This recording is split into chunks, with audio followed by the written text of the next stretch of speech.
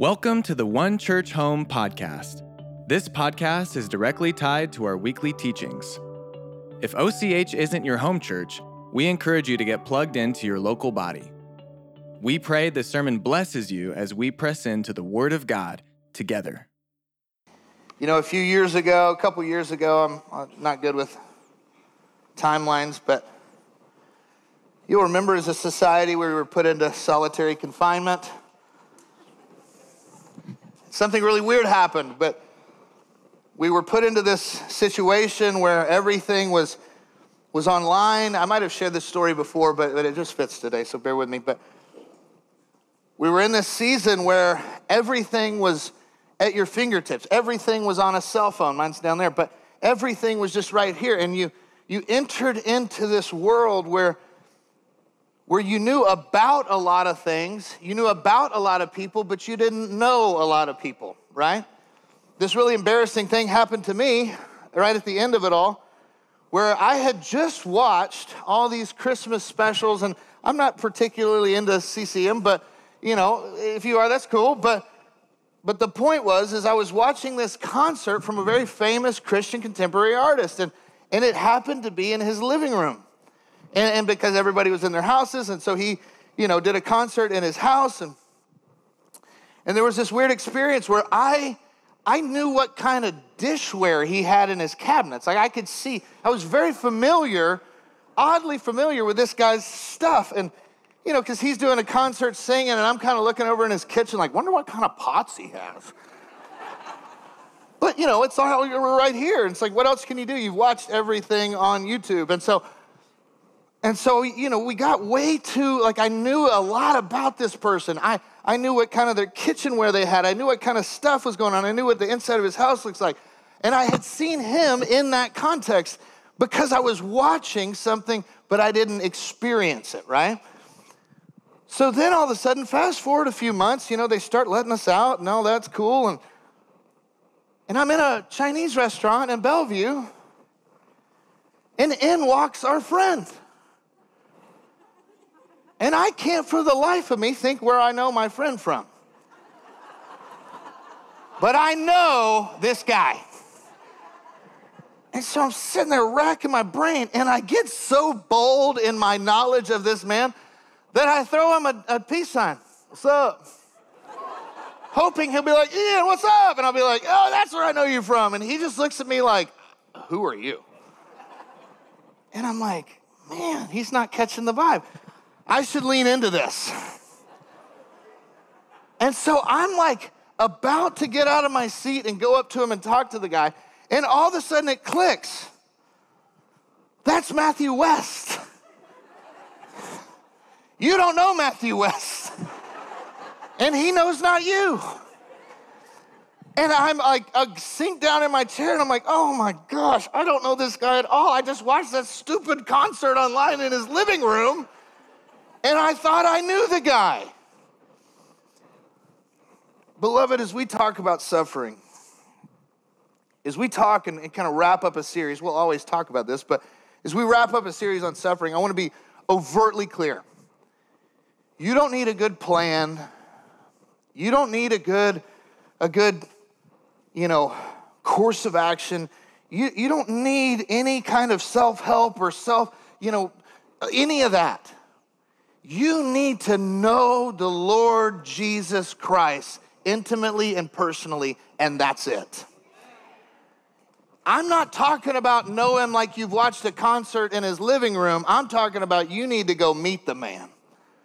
You need to have an intimate experience with Jesus. You need to know him, not in your thinker, but in your knower. You need to have walked with him and experienced him and trust in him. Yes, be a part of the body of Christ. Yes, be a part of using your gifts. Yes, be a part of all these other things. But you need to know him, not just know him. Are we communicating?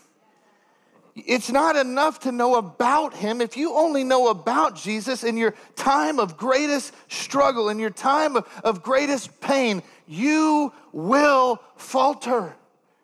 It will trip you up because you'll go, man, I thought I didn't, it'll discombobulate and confuse because it's different. When I looked at that guy in that Chinese restaurant, he looked back at me like, I don't know you at all. You don't want that experience when you are in your greatest time of pain. When we're in our greatest time of struggle, we need to have an intimate experience with the King, and that's it. And so today we're going to dive into his word and talk about why he is sufficient, why he is worthy, why he is the only one we need. I want to remind you, though, of our anchor verse in 2 Corinthians 4:16 and 18. It says, therefore, do not lose heart. Even though our outward man is perishing, yet our inward man is being renewed day by day. For our light affliction, which is but for a moment, is working for us a far more exceeding and eternal weight of glory. While we do not look at the things which are seen, but at the things which are not seen. For the things which are seen are temporary, but the things which are not seen are eternal. You see, as we explore this big idea of learning how to suffer and even suffer well, as we start to expect suffering, as we start to prepare for suffering, the preparation needs to be leaning into relationship, not like doomsday prepping, like, okay, I've got this in order and this in order and this in order and this in order. Like, if you do that, that's great. But the bottom line is, as we prepare to go through hard times, it needs to look like leaning into relationship with him. Because when we walk in relationship with him, this verse actually has meat on the bone, where we go, man, I can actually endure light affliction. I can actually endure very difficult situations. I actually can not lose heart. And in doing so, when I put my eyes on that which is eternal, Jesus, when I put my focus on him and only him, when I trust in him and only him, all of a sudden, he starts using my pain, using my heartache, using the most difficult things in my life for this eternal weight of glory. He starts to give me this gift of this eternal weight of glory through the process of going through that which we struggle with. And so I'm actually really confusing the tech guys because I'm flipping around here. I want to look at a verse. My notes are all over the place. Here we go. In John 16:32 and 33. And we're going to look at this, and it's going to be a picture of how we can trust in him, and then we're going to go into this place of why he is sufficient. But John 16:32 and 33 says this, indeed the hour is coming, yes, has now come, that you will be scattered. Does anybody feel scattered today? Each to his own, and will leave me alone, and yet I am not alone. Because the Father is with me. These things I have spoken to you, that in me you may have peace. And in the world you will have tribulation. But be of good cheer, I have overcome the world. So I want to look at a few pieces here. First, he says this, that when you're in Christ, and this is him speaking, but when we're in Christ, we're never going to be alone. It's fascinating to me that Jesus is telling his disciples, you're going to leave me. You're going to scatter. You're going to go all over the place. You're going to bail. But don't worry. I'm not alone.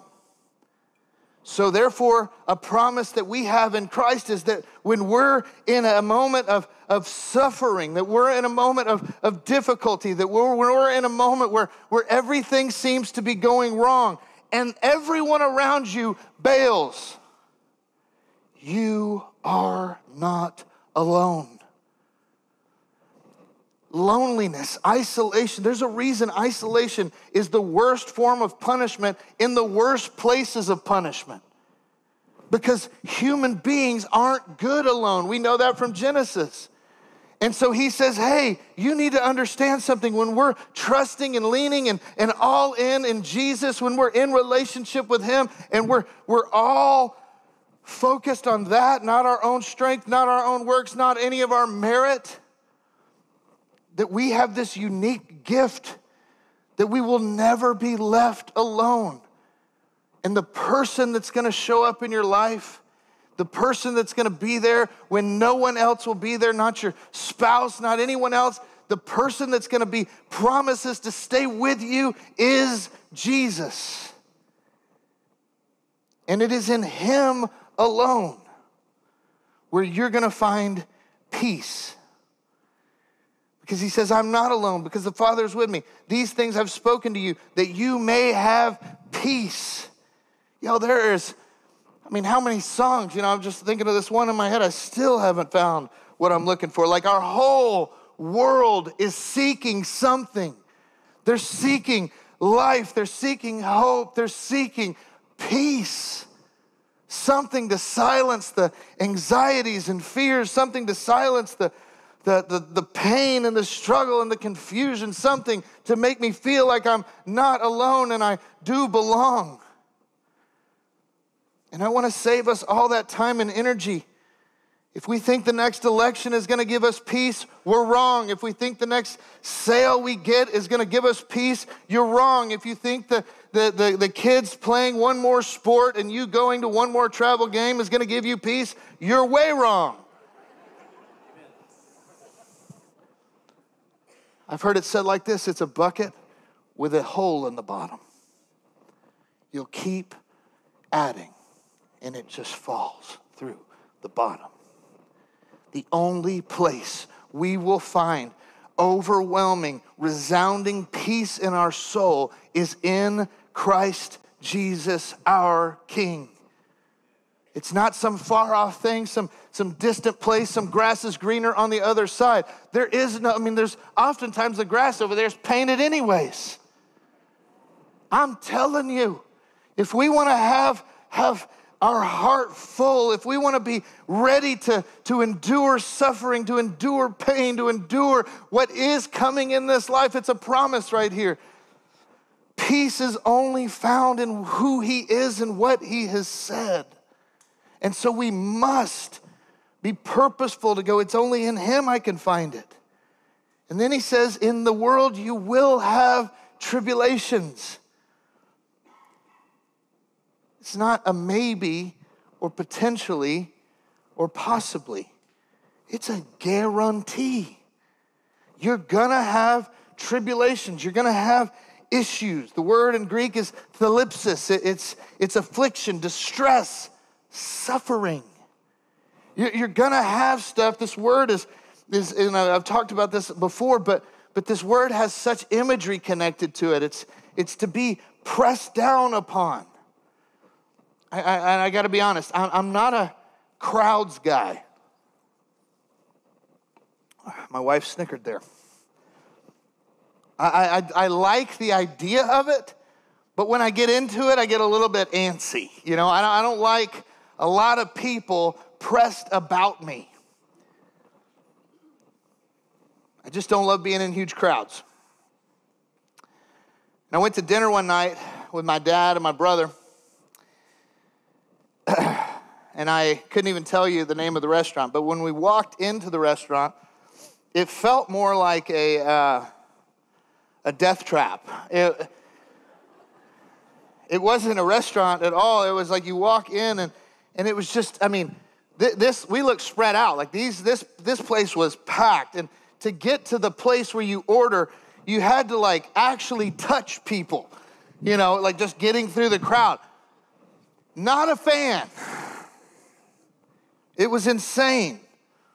And in the middle of the crowd, once you get in there and dad's up there and brother's somewhere over there, I think he's, crowd surfing and you're kind of shuffling through and people are bumping you and touching you. That's thalipsis. When you have no control, but the world starts pressing in on you. That feeling of being disoriented and out of control, knowing at any moment if the herd moves, you're getting crushed. That's thalipsis. To be between two rocks that are pressing against you, that's thalipsis. In this world, you will have moments where you are being pressed in upon by outward circumstances. There will be times that you can't control it. Now listen, I can control never going downtown to eat again. That's possible, although there is some good food down there. But But there's going to be times in this life where pain, suffering, affliction presses in on you, disorients you, flips you upside down and backwards. And we have to be aware of it, prepared for it. And then he goes on and says, but be of good cheer, for I have overcome it. So there's this promise that Jesus says, hey, you'll never be alone, that I'm gonna be there, I'm gonna be the one, you're never gonna be alone, I'm gonna be where you find peace. You will have moments of the crowd pressing in, of the rocks being too tight. You're gonna have moments where tribulation just presses into you. But don't just endure it, be of good cheer. For I have overcome the world. There is this incredible celebration that we can have. And the problem is most of us aren't 100% sure that that's true. If we're really honest, when affliction comes, the hardest part is not trusting that I won't be alone. It's not trusting that I can have peace in him. It's trusting that he has actually overcome. So the difficulty is his sufficiency.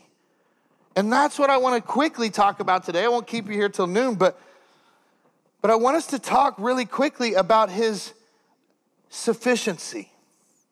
Who Jesus is and why is he so worthy to be trusted to say that he has overcome the world? Why is it that he can say that? And if we believe it, it can actually give us cheer in our hardest times. I submit to you Hebrews 5:5-9. So also Christ did not glorify himself to become high priest, but it was he who said to him, you are my son. Today I have begotten you.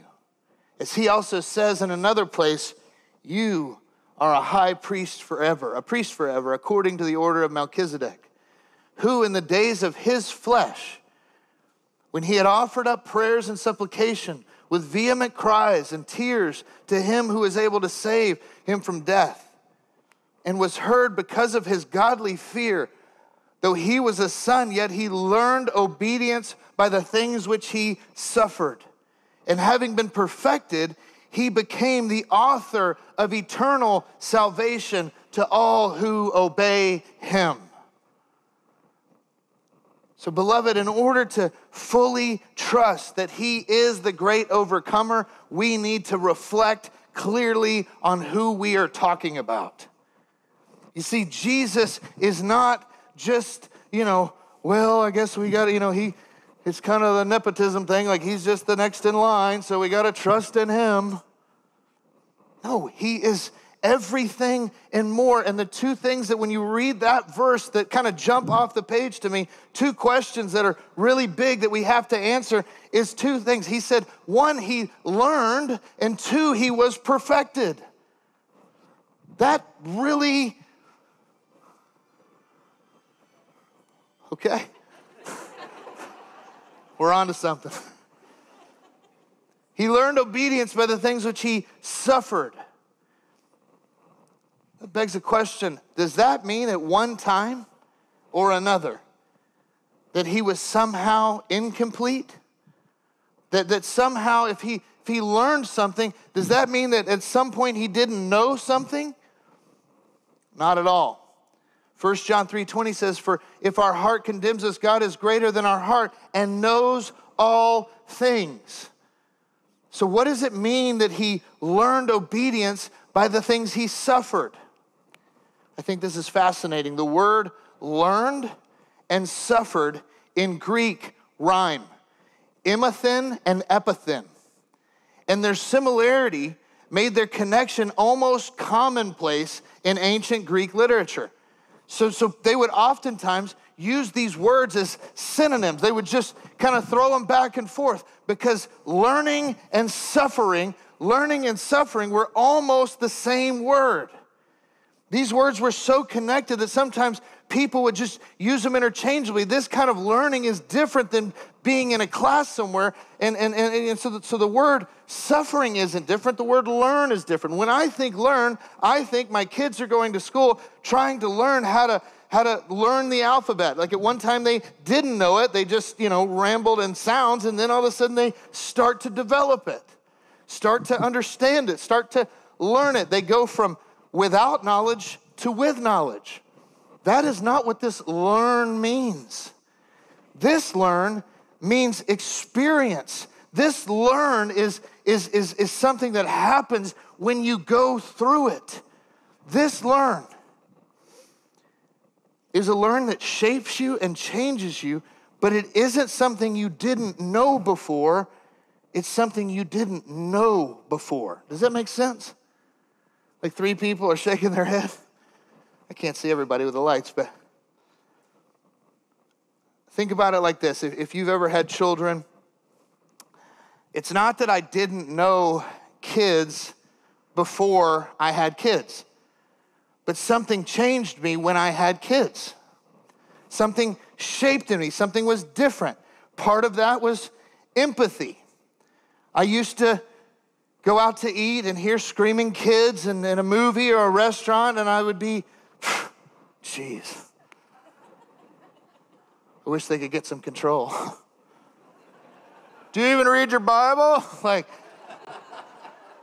total judgment,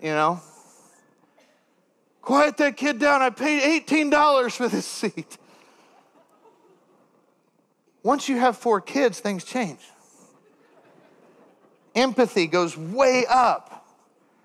Alicia was coming to babysit my house one time right after the twins were, how old were they, 2 or something? 2-ish. We had a 2-story house, garage, rec room, living room right when you walk in, pretty basic. And I used to be this judgmental guy with kids, and then all of a sudden Alicia was coming over to babysit, and by babysit I mean just like give us a chance to breathe, because we had 4 kids under the age of 4. And she walked in and she looked at me kind of puzzled. And she said, hey, I'm not sure if it's Forrest or Leo, but one of the twins is literally hanging out of the window over the garage.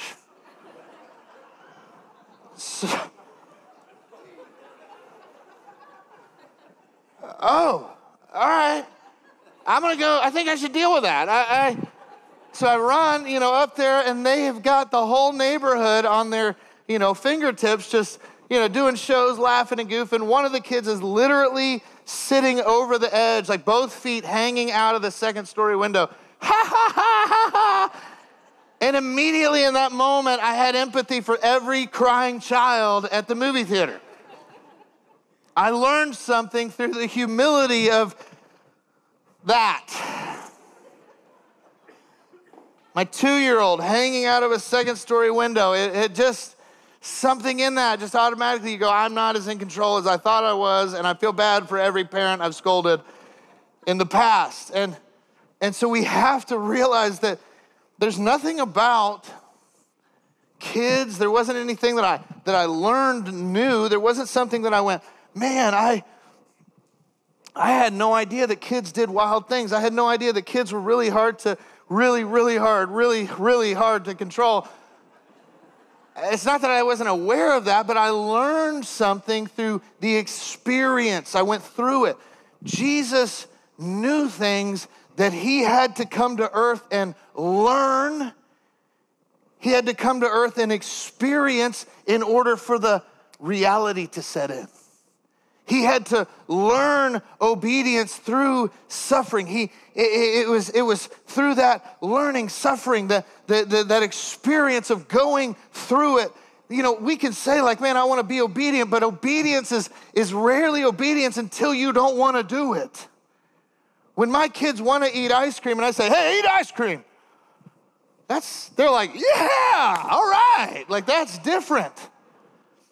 But when you learn obedience, is when you say, don't eat the ice cream.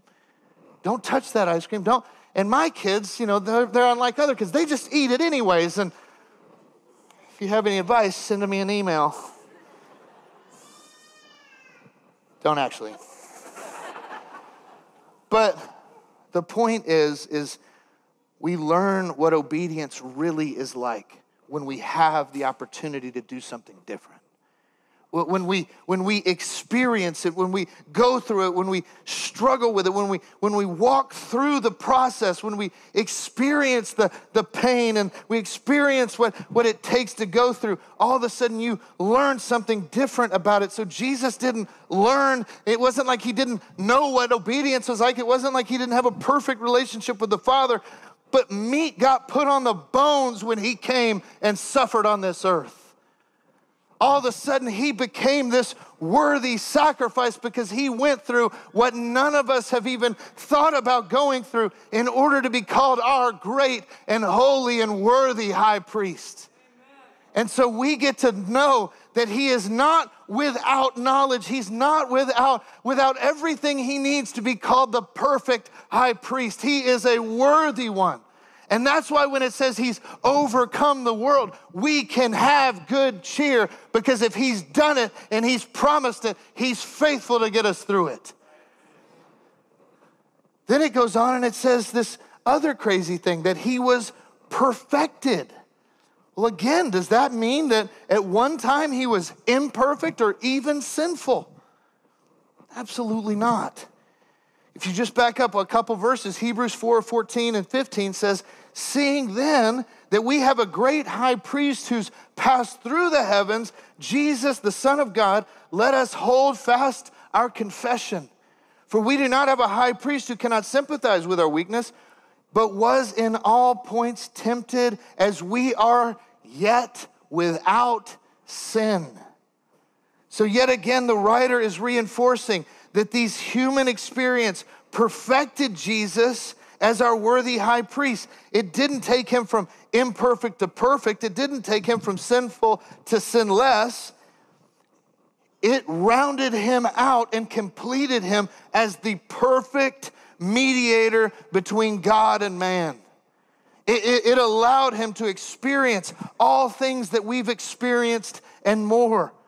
You might go, with Jesus, he was God. He didn't go through what I did. He doesn't understand temptation. Yes, he was tempted in all ways, yet he didn't sin.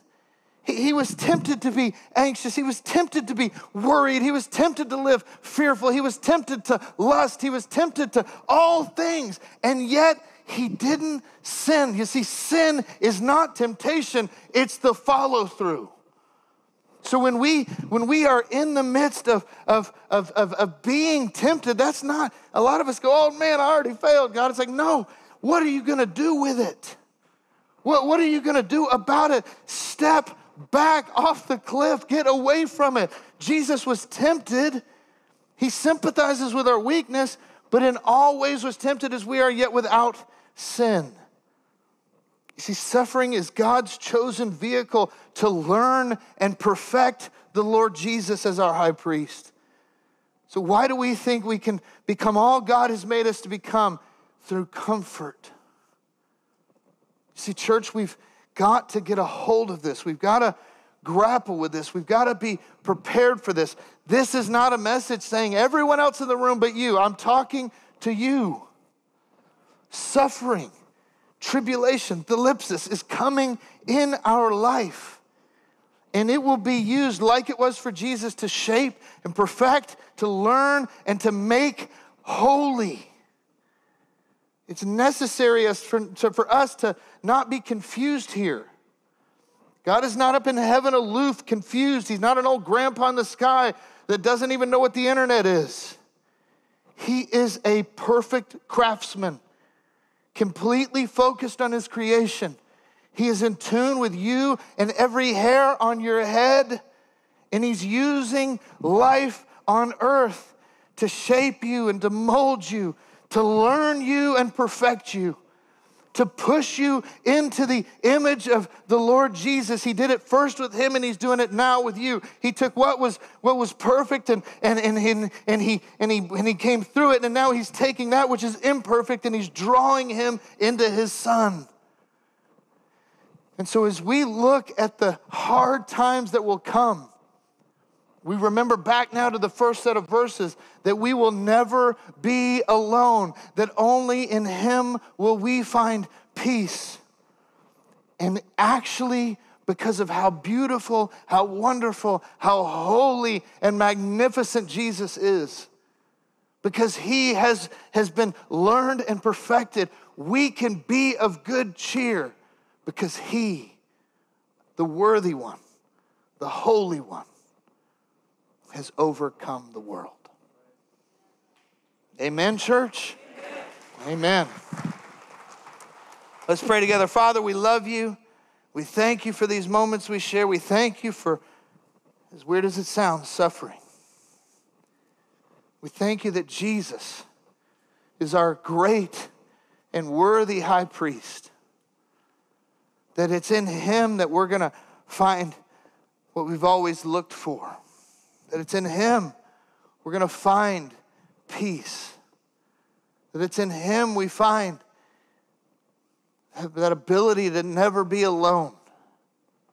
And it's in him and because of him and because of the worthiness of him that we can be of good cheer as the world goes crazy around us, knowing that our high priest, that our mediator between us and you, that the Lord Jesus Christ has overcome the world. We trust and rest and praise in that place and for that fact alone. So God, come be with us. Shape us, mold us, make us into your image. Because of all these things that have been said, we trust you with this because of who you are. For it is in Jesus' name we pray. Amen, church? Amen, amen, and amen. God bless you guys. We'll see you next week as we start celebrating our 3rd anniversary.